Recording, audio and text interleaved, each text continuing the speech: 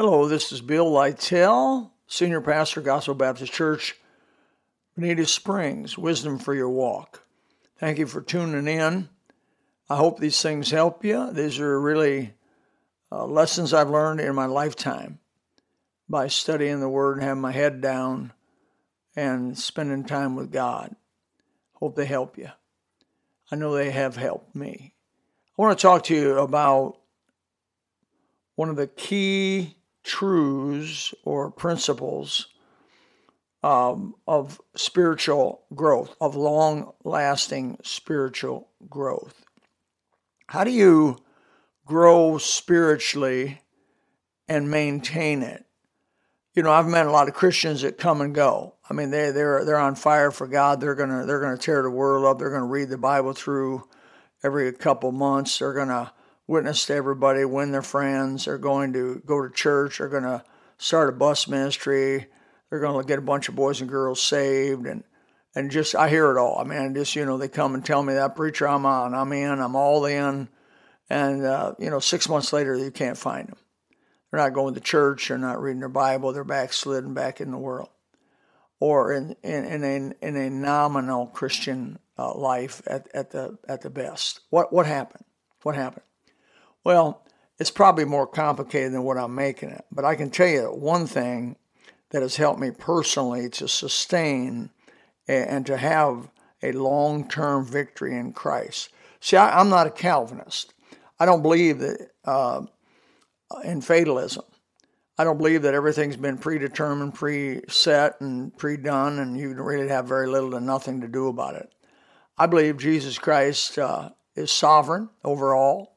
And he controls overall, but he also, in that sovereignty, gives us freedom. Only a sovereign God could cause you to be free without it going out of control and being unpredictable. But it's amazing that God has things under control. He knows how they're going to end. And yet, at the same token, and the same time, they're free. So how can you be free and have real freedom, yet have an understood end? Well, it's because you have a sovereign God that's all-powerful. And those are beginning and the end. The whole thing swirls around a thing called foreknowledge. So God, in his foreknowledge, looks down through the ages. He doesn't necessarily determine all those choices you made. He simply reads those choices and reacts to them as he sees fit. Consequently, nothing is out of control. Nothing surprises him. And yet, you still have honest, free choice. And someday when you answer to God, and I answer to God, we will answer for what we have done in our bodies, whether they be good or bad. And it's all through the Scripture. Individual responsibility is all through Scripture. And so, how do you sustain with this freedom we have, this freedom of choice? I get up every day, decide, am I going to live for Jesus today? How's that going to work? Well, here's the way it is. Years ago, when I was 18 years old, I decided to live for Jesus. I went through, I'm not going to story up to that point, came up to a crisis over a 2-3 year period of time. At 10 o'clock at night about in my bedroom up at 2003 Cassopolis Street in Elkhart, Indiana, I asked Jesus to be my Lord and my Savior. I believe he'd already been my Savior, but he had not been my Lord at that moment. But I gave him my life. Whatever little bit of life I had, 18-year-old kid without really much going for him. Lord Jesus, I'm yours. I'm in. I want to live for you with all my heart. And I began to read the Bible. Of course, that's one of your first things you must do. Go to the Word of God. It's the food. It's the spiritual storehouse. In Psalm 119, 9 through 11, I want to concentrate there a little bit. Wherewithal shall a young man cleanse his way? That's the question. Wherewithal shall a young man cleanse his way? How are we gonna maintain a clean way for Christ? I realize the Holy Spirit, without him, you can't do it. And Jesus said, without me, you can do nothing. So we have the Holy Spirit, though, once we get born again. But does that guarantee you're going to live for God? No, you still have free will. You can grieve the Holy Spirit. You can quench the Holy Spirit. You can disobey God anytime you desire. And so how are we going to live a clean way, a righteous way, a true way? Well, wherewithal shall a young man cleanse his way? Over asked 1000 BC by a man who was a man after God's own heart, David. He says, by taking heed thereto, according to thy word. Well, there you go. You have to get into the word, and then you have to take heed to it. Then he goes on and says, with my whole heart have I sought thee. Oh, let me not wander from thy commandments. So you have to do it with some fervency. So you go to the Word of God, you decide to obey it, and you do it with some fervency. In other words, you put your back into it. You put your mind into it. And then he concludes it in verse 11, thy word have I hidden in mine heart, that I might not sin against thee. So there is a process of hiding the Word of God in your heart. That is a process of meditation.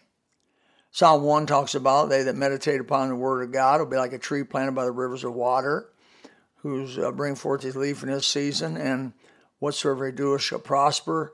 That whole Psalm 1, you need to read it. Phenomenal psalm, will help you out. But the meditating of the Word of God, the contemplating of the Word of God, the rolling the Word of God over in your mind is supernatural in its results. It will strengthen the inner man. See, the outer man, the old flesh, he's strong. He's wanting to dominate, rule, own you. And so how do you reverse that to where you have the spiritual man dominating, ruling, and owning you rather than the old flesh? Because, hey, anybody, Romans 8, anybody in the flesh cannot please God. Nobody in the flesh can please God. So you don't want to live in the flesh. You live in the flesh, you're not going to be pleasing to God. If you're not pleasing to God, you're not going to be anointed and blessed by Him, and not going to have that clean way or cleanse your way that you're looking for. Wherewithal shall a young man cleanse his way? By taking heed thereto according to thy word. With my whole heart have I sought thee, O let me not wander from thy commandments. In other words, I'm going to give it an honest, serious, disciplined effort. Thy word have I hid in mine heart, that I might not sin against thee. So I'm going to spend some time hiding. I'm going to spend some time hiding the Word of God in my heart. Now, I began to memorize Scripture. I do not have a good memory. I struggle in my memory. If I memorize something, work real hard at it, and don't go over it, it goes bye-bye, and then I pretty soon only have a paraphrase of it, not a word-perfect memory, which I like to memorize the Word of God word-perfect. I want to get it word for word. Why? Because the Word of God, every jot, every little tittle, every dot of an I and cross of a T has been inspired by God and preserved by God. So I think it deserves our exact memorization. Now, I realize you can paraphrase some Scripture, and do, if that's all you can do on it, do the best you can with it. But the devil paraphrases. The Holy Spirit says it exactly right. And so I want to be like the Holy Spirit.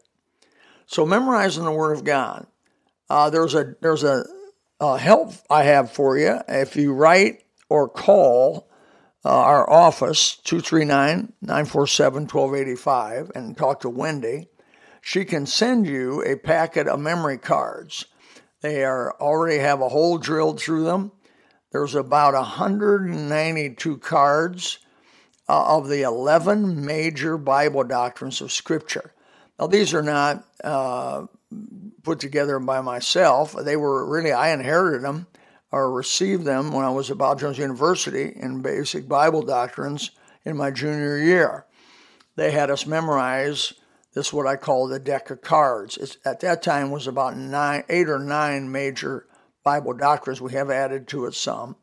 We have the 8 major core Bible doctrines of Scripture represented in this thing we call the deck of cards. They're in a ring, so you can carry them around. And you need to do this. Remember, the hiding of the Word of God takes effort. It takes with my whole heart. It takes a desire to do it, and a desire to be obedient to the commandments of God. If you got that, if I'm talking to you, and the Holy Spirit's talking to you right now, and you're the one that wants to be this way with God and have a long-term victorious life, you can. You can. And you can overcome. You can overcome drugs. You can overcome every other thing, every habit, every wicked thing, because the Word of God, coupled with the Holy Spirit, will be victorious in your life. You can trust me on this. So hopefully you'll get a hold of us, 947-1285, area code 239. You call Wendy Stone. And by the grace of God, she'll get you that deck of cards. Now look, it won't do you a bit of good carrying them around.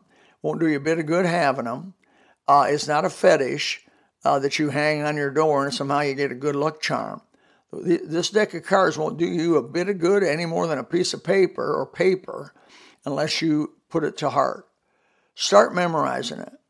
Start right at the beginning with God's creation. As we start out with creation, it goes into the Bible, man, the sweet, sweet doctrines. And you will love these verses.